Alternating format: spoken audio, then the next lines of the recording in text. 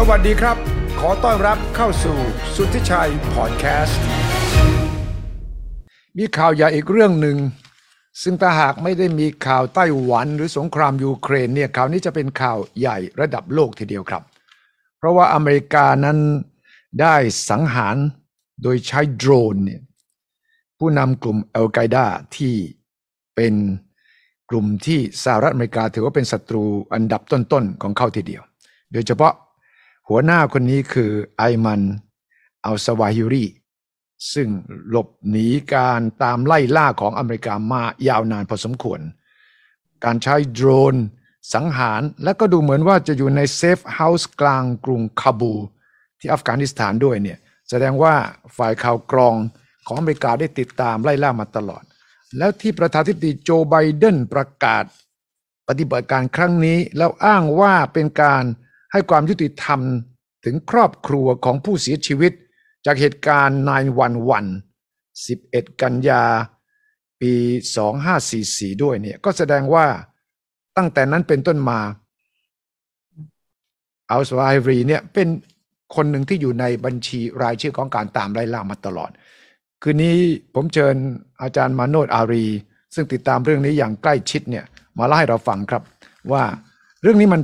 มายังไงไปยังไงและมีความหมายยังไงต่อไปกับกลุ่มอัลกออิดะนี้ครับสวัสดีครับอาจารย์มาโนชครับสวัสดีครับสวัสดีครับสวัสดีท่านผู้ฟังด้วยนะครับครับเรื่องนี้มันเหมือนกันในหนังเหมือนกันนะตามไล่ล่าใช้โดรนแล้วก็ตามไปถึงเซฟเฮาส์รายละเอียดมันเป็นยังไงครับครับคืออย่างแรกเลยนะครับการที่สหรัฐอเมริกาเนี่ยนะครับโดยประธานาธิบดีโจไบเดนเนี่ยนะฮะได้ออกมาคอนเฟิร์มออกมาประกาศนะครับว่าได้สังหารผู้นำนะฮะเบอร์หนึ่งของกลุ่มอัลกออิดะในขณะนี้ก็คือไอมานอัลซาวาฮิรีเนี่ยนะครับจริงๆแล้วเป็นเรื่องที่ใหญ่นะฮะระดับโลกเพียงแต่ว่าอย่างที่คุณสุทธิชัยเรียนไปเนี่ยนะฮะว่าวันนี้เนี่ยมันมีข่าวใหญ่เยอะแยะมากมายที่มาบดบังเรื่องนี้นะครับไม่ว่าจะเป็นรัสเซียยูเครนนะครับ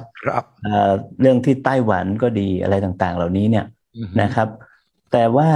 อย่างหนึ่งที่เราอาจจะทำความเข้าใจก็คือว่าสาเหตุหนึ่งที่มันไม่ค่อยเป็นข่าวใหญ่นะฮะก็เนื่องมาจากว่า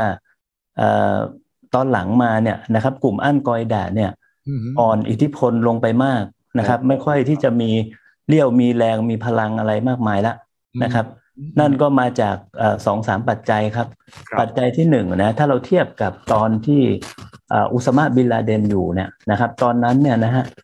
อัลกออิดะค่อนข้างที่จะแข็งแกร่งพอสมควรนะครับแล้วข่าวตอนที่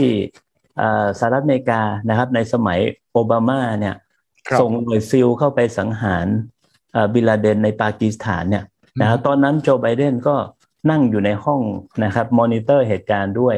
นะฮะคงจำภาพได้ใช่ครับใช่ไหมฮะตอนนั้นเขาเป็นรองประธานาธิบดีของสหรัฐแล้วข่าววันนั้นเนี่ยใหญ่มากนะครับสื่อทั่วโลกรายงานกันคึกโครมมากแต่ว่าข่าวการสังหารในวันนี้เนี่ยเมื่อเทียบกับครั้งนั้นเนี่ยนะฮะมันค่อนข้างแตกต่างกันนะครับอีกเหตุผลปัจจัยหนึ่งก็คือว่าที่ทำให้กลุ่ม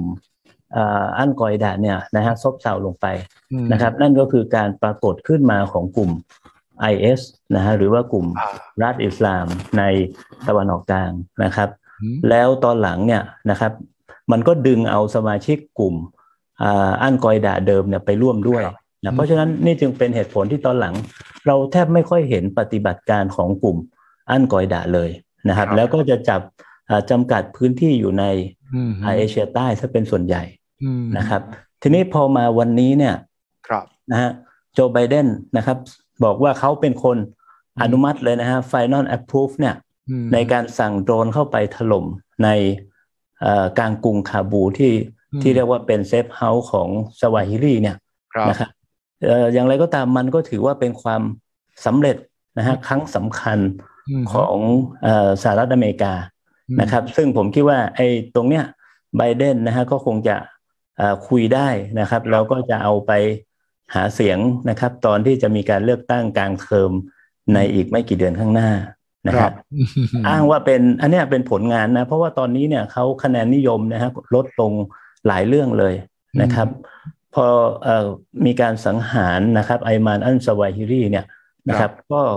ก็คงจะสร้างภาพลักษณ์ให้กับพรรคเดโมแครตแล้วก็โจไบเดนพอสมควร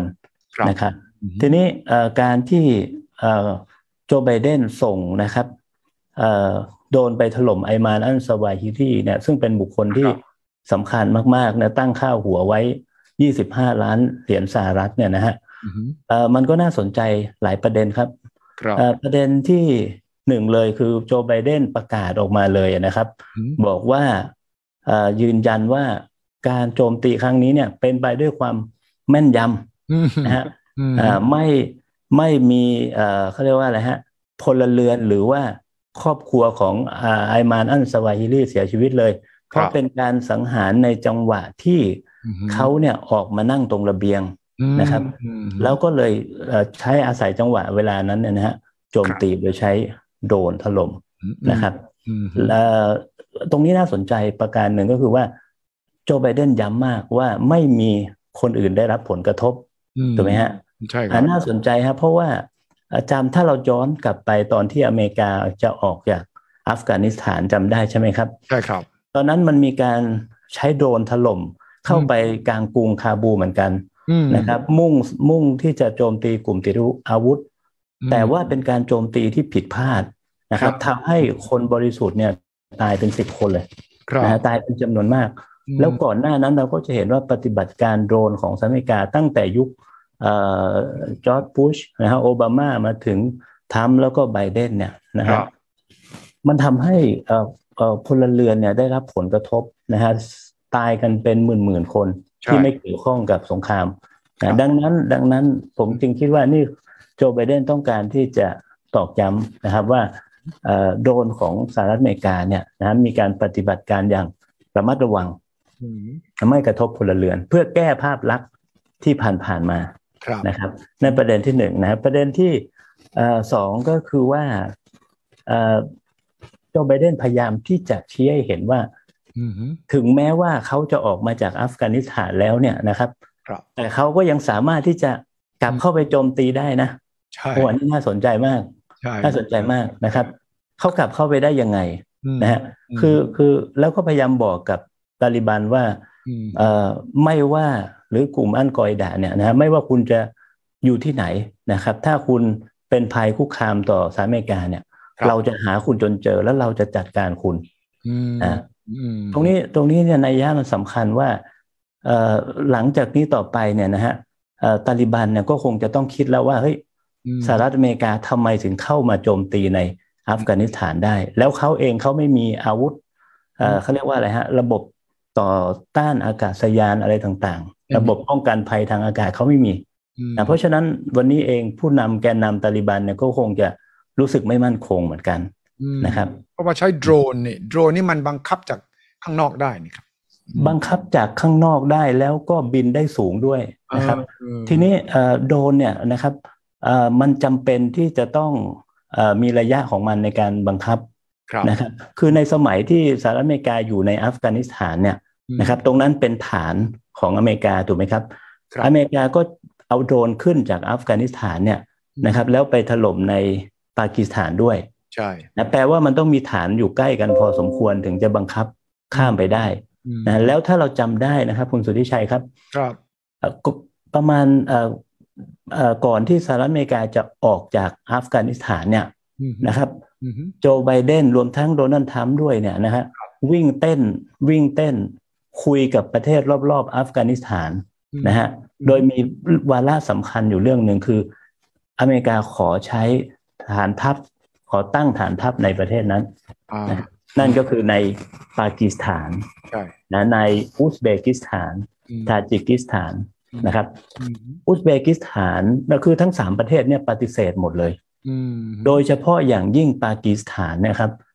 ที่อิมรอนข่านเนี่ยปฏิเสธแบบไร้เยื่อใยเลยนะบอกว่า absolutely not โอ้และเป็นวาทกรรมที่พูดถึงกันมากนะครับอันนี้ก็เป็นเหตุผลหนึ่งที่นักวิเคราะห์มองว่าทำให้สหรัฐอเมริกาเนี่ยไม่พอใจตัวอิมรอนข่านจนนำไปสู่การเปลี่ยนตัวนายกรัฐมนตรีที่เราคุยกันคราวที่แล้วถูกไหมครับทีนี้ มันก็มีกระแสข่าวอีกว่าตัวนายกรัฐมนตรีคนใหม่เนี่ยก็คือเชบาสชาริฟเนี่ยนะฮะ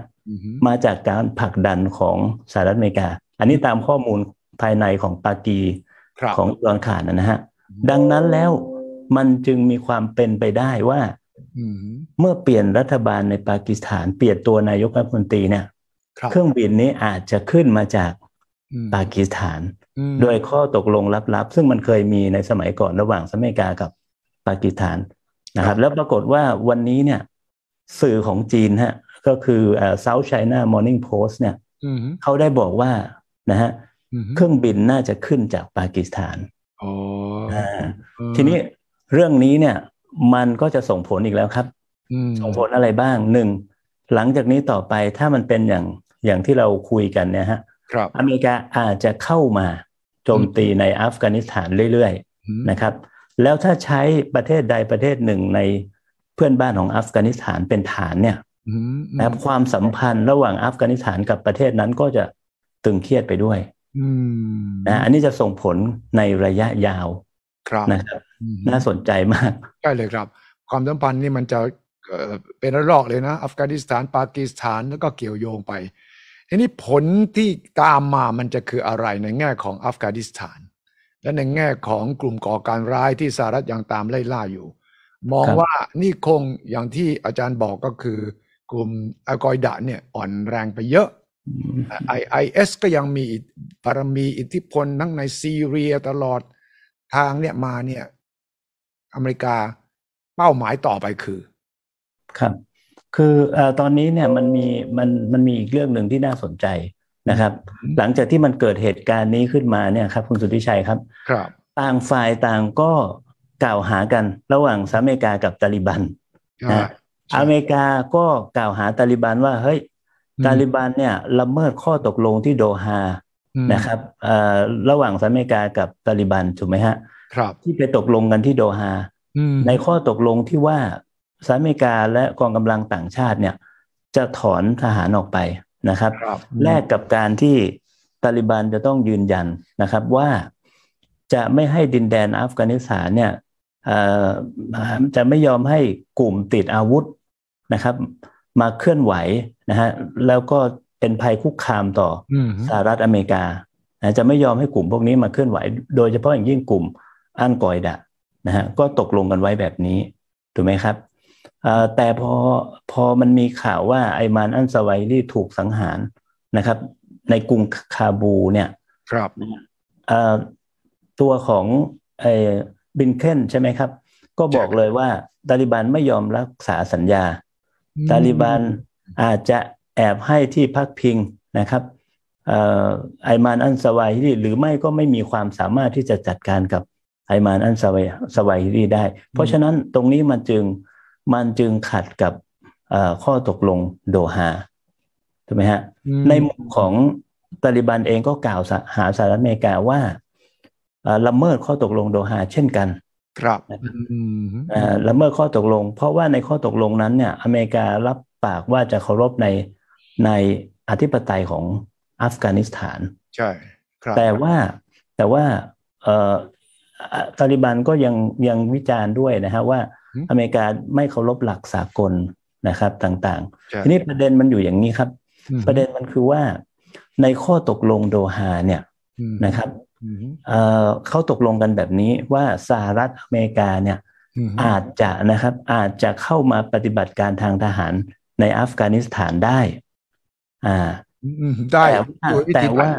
แต่ว่าต้องเข้ามาโจมตีกลุ่มอัลกอยดะหรือว่ากลุ่มติดอาวุธอื่นๆได้ถูกไหมครับแต่ว่าต้องได้รับความยินยอมจาก Islamic Republic of Afghanistan นั่นหมายถึงตัวรัฐบาลเก่านะเพราะอย่าลืมนะครับว่าตอนที่ทำข้อตกลงนี้เนี่ยมันยังมี3ฝ่ายอยู่มันยังมีอเมริกามันยังมีตาลิบันและมีรัฐบาลของอัชรัฟ กานีนะครับในข้อตกลงมันเป็นแบบนี้นะครับเพราะฉะนั้นไอ้ตรงนี้เนี่ยมันก็เลยนำมาสู่ปัญหาว่าตอนนี้ไม่มีรัฐบาลเก่าแล้วใช่ไหมครับเพราะฉะนั้นการที่อเมริกาจะเข้ามาโจมตีในอัฟกานิสถานเนี่ยจะต้องได้รับการยินยอมจากตาลิบัน อืมนะครับก็เป็นที่ถกเถียงกันตรงนี้หรือแม้แต่การตีความครับคุณสุทธิชัยครับครับเขาตีความแบบนี้ฮะตีความว่าไอมานอันสวาฮิรีเนี่ยนะครับถ้าเข้ามาในกรุงคาบูหรือมาอยู่ในในอัฟกานิสถานเนี่ยนะครับในมุมของตาลิบันเนี่ยคือเข้ามาแต่ว่าไม่ได้เข้ามาเคลื่อนไหวหรือเตรียมที่จะก่อเหตุนะครับเป็นอันตรายต่อสหรัฐอเมริกาและพันธมิตรของอเมริกาเนี่ยนะอันนี้ก็ถือว่าไม่ผิดข้อตกลงนะครับแต่ในการตีความของสหรัฐอเมริกาเขาบอกว่าผิดอย่างนี้ผิดอย่างนี้ผิดนะฮะปล่อยให้เข้ามาเคลื่อนไหวเข้ามาอยู่เนี่ยอันนี้ผิดนะครับข้อตกลงนี้มันก็เลยดูแล้วไปต่อได้ยากนะครับหลังจากนี้นะครับทีนี้ไอการเสียชีวิตของไอมานอันซาวาฮิรีเองก็มีประเด็นครับคือโจไบเดนคอนเฟิร์มแล้วว่าไอมานอันซาวาฮิรีเสียชีวิตแน่นอนนะครับแต่ว่ากลุ่มตาลิบันเนี่ยนะครับออกมาประณามสหรัฐอเมริกานะครับว่าละเมิดข้อตกลงโดฮาแต่ไม่เปิดเผยรายละเอียดอื่นๆว่าใครเสียชีวิตบ้างหรือว่าไอมานั่นสวาฮิเสียชีวิตจริงหรือไม่อย่างไรตรงนี้ไม่มีข้อมูลเปิดเผยนะก็มีนักข่าวหรือว่าชาวบ้านนะฮะพยายามที่จะไปดูเหตุการณ์หรือว่าไปหาศพนะครับของผู้เสียชีวิตแต่ว่าเข้าไม่ถึงนะทำไมเข้าไม่ถึงจุดนั้นตาลิบันไม่ยอมให้เข้าหรือยังไงในข่าวนะฮะอันยาซีรอก็รายงานนะครับว่าตาลิบันได้ปิดพื้นที่ตรงนั้นแล้วก็เคลียร์พื้นที่ทั้งหมดเพราะอะไรเพราะฉะนั้นจึงไม่มีใครเข้าถึงนี่ฮะอันนี้จึงเป็นปริศนาอยู่ว่าเพราะอะไรนะตาลิบันไม่ปฏิเสธนะบอกว่ามีการโจมตีจริงแต่ไม่เปิดเผยผู้เสียชีวิตนะครับอันนี้ยังเป็นปริศนาอยู่ในขณะที่กลุ่มอันกออิดะเองนะครับก็ยังไม่มีการออกมาประกาศยืนยันแต่อย่างใดนะเพราะฉะนั้นตอนนี้เนี่ยมีเพียงสหรัฐอเมริกานะครับที่คอนเฟิร์มว่าไอมานอันซาวาฮิรีเสียชีวิตแล้วซึ่งก็น่าจะมีน้ำหนักแล้วก็เชื่อถือได้ถ้าเราดูจากรวมๆนะครับนั่นก็แปลว่าอเมริกาจะโจมตีจุดไหนก็ได้เมื่อมีเทคโนโลยีแบบโดรนทำให้ตาลิบันนี่กลัวไหมว่าหรือว่าประเทศอื่นที่ตอนนี้อเมริกาอย่างเช่นซีเรียจุดอื่นๆเนี่ยที่มีกองกำลังเนี่ยประเทศไหนที่ใช้โดรนได้มีประสิทธิภาพสูงสุดตอนนี้ครับคือตอนนี้หลายประเทศมีโดรนที่มีประสิทธิภาพนะครับถ้าเราผิดนะใช่ครับคือถ้าเราย้อนกลับไปดูประวัติศาสตร์นะฮะการใช้โดรนเนี่ยในอดีตเนี่ยเขาจะใช้เพื่อสอดแนมฆ่าศึกถูกไหมฮะหรือไม่ก็ใช้เป็นเป้าซ้อมนะครับให้ทหารได้ยิงนะเป็นเป้าซ้อมนะครับแต่ว่าสหรัฐอเมริกาเนี่ยนะครับเอาโดรนมาใช้เพื่อการโจมตีเป็นครั้งแรกของโลก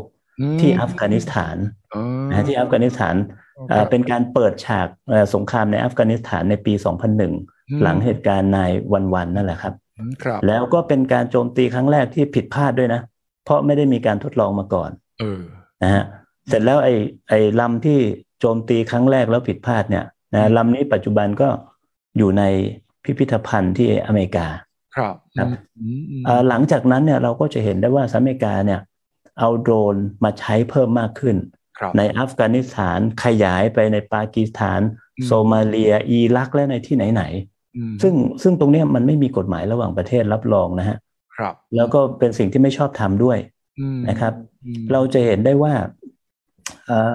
ในการปฏิบัติการโจมตีครั้งนี้เนี่ยนะครับถ้าใครติดตามข่าวเขาจะบอกเลยว่าเป็นการปฏิบัติการของ CIA ถูกไหมฮะซึ่งหน่วยงาน CIA ซึ่งเป็นหน่วยสืบราชการลับของอเมริกาเนี่ยหน่วยข่าวกรองเนี่ยนะฮะโดยโครงสร้างแล้วเขาไม่ได้อยู่ในกองทัพเขาไม่ได้เป็นส่วนหนึ่งของกองทัพไม่ได้อยู่ในกลาโหมนะฮะเพราะฉะนั้นเขาจึงเป็นหน่วยงานพลเรือนหน่วยงานพลเรือนในทางกฎหมายระหว่างประเทศเรื่องกฎของการใช้กำลังการทำสงครามเนี่ยหน่วยงานพลเรือนไม่มีสิทธิ์ที่จะไปใช้อาวุธสงครามหรือปฏิบัติการทางทหารเพราะจะต้องมีทหารเป็นทหารเท่านั้นที่เรียนเกี่ยวกับการใช้อาวุธข้อควรระวังนะครับเขาจะมีวิธีปฏิบัติของเขา นะตรงนี้เองเนี่ยสหรัฐอเมริกาก็ถูกวิพากษ์วิจารณ์เรื่องของการละเมิดกฎหมายระหว่างประเทศตรงนี้มาโดยตลอดนะครับทีนี้พออเมริกานะครับใช้เนี่ยในโดยเฉพาะยิ่งในสมัยโอบามาเนี่ยนะฮะใช้โดรนโจมตีในประเทศต่างๆเนี่ย UN ก็ออกรายงานมาหลายฉบับแล้วก็แสดงความห่วงกังวลว่ามันจะกระทบต่อนะกฎหมายระหว่างประเทศและจะทำให้ประเทศอื่นๆเนี่ยพัฒนาตามด้วยนะครับตอนหลังเราจึงเห็นว่าอะไรครับอิหร่านก็เร่งพัฒนาตุรกีก็เร่งพัฒนาจีนนะฮะรัสเซียหลายประเทศนะครับต้องการที่จะพัฒนาโดรนของตัวเองแม้กระทั่งประเทศไทยเองด้วยเนี่ยนะครับก็พัฒนาของตัวเองขึ้นมาทีนี้ UN ก็กังวลครับว่าถ้าสมมุติว่าแต่ละประเทศเนี่ยนะฮะเอาโดรนขึ้นมาใช้แบบอเมริกาเนี่ยไม่พอใจหรือสงสัยว่าประเทศเพื่อนบ้านจะซ่องสุมกำลังอะไรต่างๆเนี่ยนะฮะถ้าทำแบบอเมริกาหมดเนี่ยมันจะนำไปสู่ความโกลาหลความวุ่นวายนะทั่วโลกเลยนะครับวันนี้เราก็เห็นว่าที่ยูเครนเนี่ยนะครับโดรนก็มีบทบาทสำคัญพอสมควรนะครับฉะนั้นถ้าอย่างนี้เนี่ยก็เราก็จะเห็นโดรนวอร์แฟร์มีบทบาทมากขึ้นแม้กระทั่งในยูเครนขณะนี้ใช่ไหมอาจารย์เห็นเนี่ยว่าทางฝ่ายรัสเซียปูตินยังไปขอให้ตุรกีผลิตโดรนให้ในยูเครนเองดูเหมือนว่าทหารยูเครนก็ฝึกการใช้โดรนมาจากหลายประเทศต่อไปนี้คำว่าโดรนวอร์แฟร์มันจะยิ่งกว้างขวางขึ้นใช่ไหมครับใช่ครับโดรนวอร์แฟร์หรือว่าสงครามเครื่องบินบังคับ อาจจะเป็น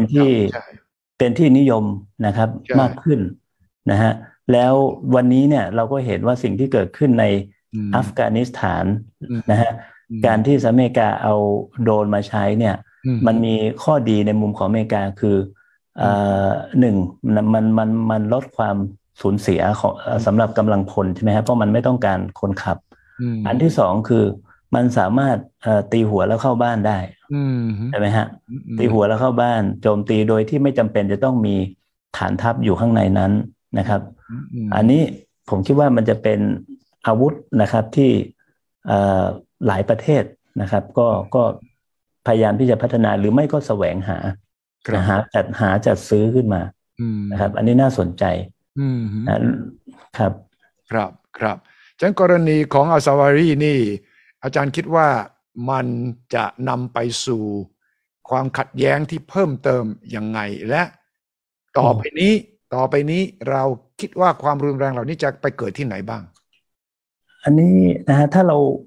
วิเคราะห์กันแบบทีแรกที่เราคุยกันเนี่ยอันกอยดะก็คงไม่มีอะไรแล้วนะฮะอ่อนกำลังลงไปมากแต่ว่าผมกังวลว่าไอ้กรณีความขัดแย้งระหว่างสหรัฐอเมริกากับอันกอยดะเนี่ยมันจะยกระดับจะบานปลายไปสู่ปัญหาการเมืองระหว่างประเทศด้วยซ้ำไปนะครับเพราะว่าตอนนี้เนี่ยนะครับประเด็นหนึ่งที่หลายฝ่ายจับตาดูก็คือว่าใครจะขึ้นมาเป็นผู้นำคนต่อมานะครับของอันกอยดะนะซึ่งกวาดสายตาดูแล้วเนี่ยนะครับเขาบอกว่าคนที่จะมีบารมีอย่างไอมานอัลซาวาฮิลีมีประสบการณ์มาตั้งแต่ยุคสงครามโซเวียตนะครับยุคต่อมานะครับแล้วก็มีคอนเน็กชันนะครับที่จะเชื่อมโยงกับเครือข่ายนะฮะกลุ่มติดอาวุธระหว่างประเทศเนี่ยนะครับได้อย่างมีประสิทธิภาพเนี่ยมันแทบจะหาไม่เจอแล้วปัญหาจะหาไม่เจอแล้วนะทีนี้นักวิเคราะห์โดยเฉพาะอย่างยิ่งนักวิเคราะห์ของInternational Crisis Group เนี่ยนะครับเขาก็ลองประเมินว่าใครจะขึ้นมาเป็นผู้นำต่อจากอันกอยดะนะก็มีประมาณ 4-5 คนนะซึ่งน่าสนใจมากน่าสนใจว่าคนที่จะมาเป็นผู้นำกลุ่มอันกอยดะเนี่ยตอนนี้เนี่ยนะครับถ้ามองไปที่อัฟกานิสถานนะแล้วถ้ามองไปที่ปากีสถานเนี่ยนะครับไม่น่าจะมีใครที่เหมาะสมดังนั้นผู้นำเนี่ยกลุ่มอันกอยดะอาจจะเป็นสมาชิกที่อยู่ข้างนอกที่อยู่ที่อื่นไม่ได้อยู่ใน ฐานก็คือไม่ได้อยู่ในอัฟกานิสถานเพราะว่าอัลกอยดะเนี่ยแปลว่าฐานใช่ไหมครับแล้วตอนที่เขาตั้งขึ้นมาเขาเตรียมที่จะใช้อัฟกานิสถานเป็นฐานในการเคลื่อนไหวครับทีนี้มันก็จะดูแปลกๆแล้วว่าผู้นำไม่ได้อยู่ประจำที่ฐานจะต้องหาคนอื่นคนที่คาดกันว่าจะได้ขึ้นมาเป็นที่มีแววมากที่สุดนะฮะคนแรกเนี่ยชื่อว่าซาอิฟอัลอาเดนอายุ62 ปีนะเป็นอดีตทหารอียิปต์เก่านะครับแล้วก็เข้ามาร่วมกับกลุ่มอัลกอยดะนะครับคนนี้เนี่ยความสำคัญของเขาก็คือว่าในอดีตเนี่ยนะเขาเคยเป็นชุดหัวหน้ารักษาความปลอดภัยให้กับบินลาเดนครับนะฮะแล้วก็ถูกFBI เนี่ยหมายหัวนะครับตามตัวมาตั้งแต่ปี 2001นะเพราะว่ามีส่วนเกี่ยวข้องกับเหตุการณ์วางระเบิดโจมตีที่สถานทูตอเมริกาที่เคนยาและทันซาเนียในปี 1998ปัจจุบันคนนี้เนี่ยก็จะคุมเรื่องของเขาเรียกว่าอะไรฮะmilitary planning ว่าการวางแผนปฏิบัติการทางทหารนะคนนี้ก็มีสิทธิ์นะครับอีกคนหนึ่งนะครับอีกคนหนึ่งก็คืออับดุลลอฮ์มานอัลมักเรบีคนนี้เป็นชาวโมร็อกโกเป็นหัวหน้าฝ่ายสื่อของอัลกอยดะครับนะคือเป็นหัวหน้าฝ่ายสื่อนะแล้วก็เป็นลูกเขยของไอมานอัลสวาฮิรีด้วยนะฮะเป็นลูกเขยของไอมานอัลสวาฮิรีด้วยเป็นอีกคนหนึ่งที่โดดเด่นแต่ประเด็นก็คืออย่างนี้ครับประเด็นคือ2 คนนี้เนี่ยการข่าวของสหรัฐอเมริกานะครับแล้วนักวิเคราะห์จำนวนหนึ่งเนี่ยเชื่อว่าอยู่ในอิหร่านนี่แหละฮะน่าสนใจและตอนที่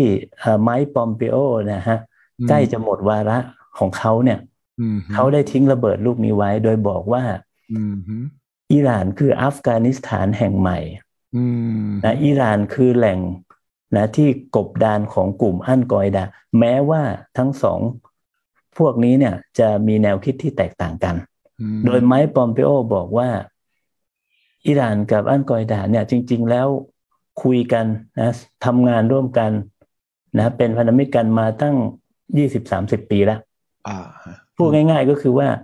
หลังจากเหตุการณ์สงครามอ่าวครับครั้งที่1ปี1990ถูกไหมฮะครับเหตุการณ์อ่าวเป็นเหตุการณ์ที่ทำให้อุซามาบินลาเดนกับซาอุดิอาระเบียและสหรัฐอเมริกาเนี่ยแตกแยกกันขัดคอกันใช่นะในขณะที่ซาอุกับอเมริกาก็มีศัตรูร่วมกันคืออิหร่านนะในยุคนั้นถูกไหมครับดังนั้นแล้วสำหรับอิหร่านกับอุซามาบินลาเดนอัลกอยดะเนี่ยซาอุและอเมริกาก็คือศัตรูร่วมด้วยข้อมูลแบบเนี้ยไมค์ปอมปิโอซึ่งเป็นอดีตผู้อำนวยการ CIA มาด้วยเนี่ยเขาบอกว่ามันมีการเคลื่อนไหวของกลุ่มอัลกอยดะในอิหร่านแอบให้ที่พักพิงอัลกอยดะซึ่งตรงนี้เนี่ยข้อมูลจะจริงเท็จอย่างไรเนี่ยในอีกเรื่องหนึ่งแต่สิ่งที่เราเห็นคืออเมริกาจะโยงอิหร่านกับก่อการร้ายและถ้าเกิดว่ามาสมัยนี้เนี่ยโจไบเดนหยิบเรื่องนี้ขึ้นมาแล้วบอกว่ากลุ่มอัลกอยดะเคลื่อนไหวอยู่ในอิหร่านนะฮะใช่เลยประเด็นปัญหาเรื่องการก่อการร้ายมันก็จะถูกโยงเข้าไปที่อิหร่านอีกอิหร่านแล้วก็เรื่องนิวเคลียร์เรื่องอื่นๆที่เป็นข้อขัดแย้งมันก็จะสุมไฟเข้าไปอีกเรื่องหนึ่งใช่ครับทีนี้อีก2 คนที่คาดกันว่าจะอาจจะขึ้นมาเป็นผู้นำนะคนหนึ่งอยู่เป็นชาวแอลจีเรียนะเป็นคนเป็นหัวคล้ายๆหัวหน้าสาขาอยู่ที่แอลจีเรียอีกคนหนึ่งอยู่ที่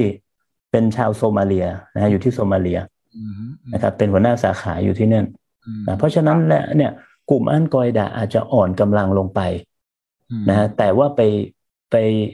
จะมีผู้นำอยู่ในที่อื่นนะฮะซึ่งตอนนี้เขากำลัง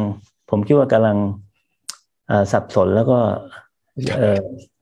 จะเอายังไงกันดีงุนงงและสับสนพอสมควรซึ่งถ้าสมมุติว่าเลือกใครขึ้นมาเนี่ยก็ยังไม่แน่ใจอีกว่าจะได้รับการยอมรับจากกลุ่มสมาชิกเครือข่ายทั้งหลายหรือเปล่านะครับอันนี้ก็เป็นสิ่งที่จะต้องติดตามดูต่อครับน่าสนใจมากเรื่องนี้ เป็นเรื่องใหญ่ในแง่ที่ว่าอเมริกาเนี่ยหนึ่งใช้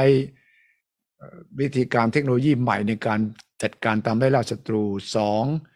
จะได้มีการมาจับตาดูอีกทีนะครับว่ากลุ่มอัลกออิดะนั้นขณะนี้มีอิทธิพลอำนาจบารมีแค่ไหน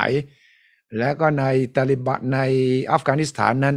มีกลุ่มต่างๆอะไรยังไงบ้างนะครับแล้วก็โยงไปถึงเนี่ยอิหร่านจนได้เนี่ยนะครับมันก็กลายเป็นเรื่องนึงอย่างชนิดที่ตอนนี้ถ้าไม่ใช่เรื่องไต้หวันไม่ใช่สงคราม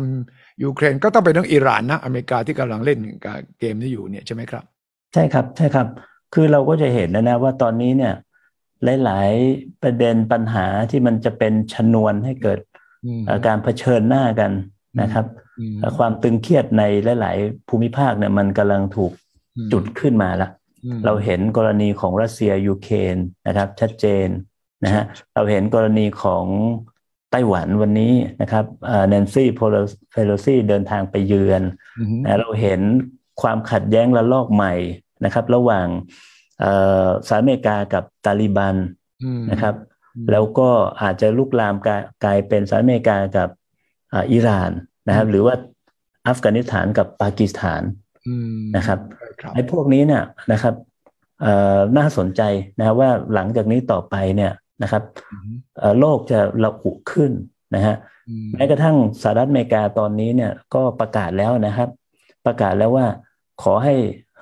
คนอเมริกันนะครับแล้วก็ทั่วโลกเนี่ยระมัดระวังการตอบโต้จากกลุ่มอัลกออิดะหลังจากที่ไปสังหารไอมานันซาวาฮิรีเนี่ยเขาบอกว่าต้องเตรียมพร้อมนะฮะอาจจะมีการล้างแค้นเอาคืนได้นะครับแล้วทั่วโลกก็ต้องยกระดับนะทางด้านการเฝ้าระวังนะความมั่นคงโดยเฉพาะอย่างยิ่งแถบบ้านเราฮะการประชุมอาเซียนรัฐมนตรีอาเซียนที่ประชุมกันต่ออยู่ขณะนี้ถูกไหมฮะเป็นนะแล้วก็เวทีไหนที่จะมีสหรัฐอเมริกาเข้าไปร่วมเนี่ยนะหรือแม้แต่เอเปกที่เราจะเป็นเจ้าภาพอะไรต่างๆเหล่านี้เนี่ยก็อาจจะต้องระวังต้องระวังประเด็นต่างๆเหล่านี้ครับชัดเจนครับดร.มาโนดครับขอบคุณมากเลยครับสำหรับคืนนี้ที่มาเล่าเบื้องหลังของเรื่องที่ผมคิดว่าสำคัญที่สุดข่าวใหญ่ที่สุดข่าวหนึ่งที่ไม่อยากให้ถูกกลบโดยข่าวไต้หวันและก็ข่าวสงครามยูเครนเท่านั้นขอบคุณมากครับอาจารย์ครับสวัสดีครับครับสวัสดีครับ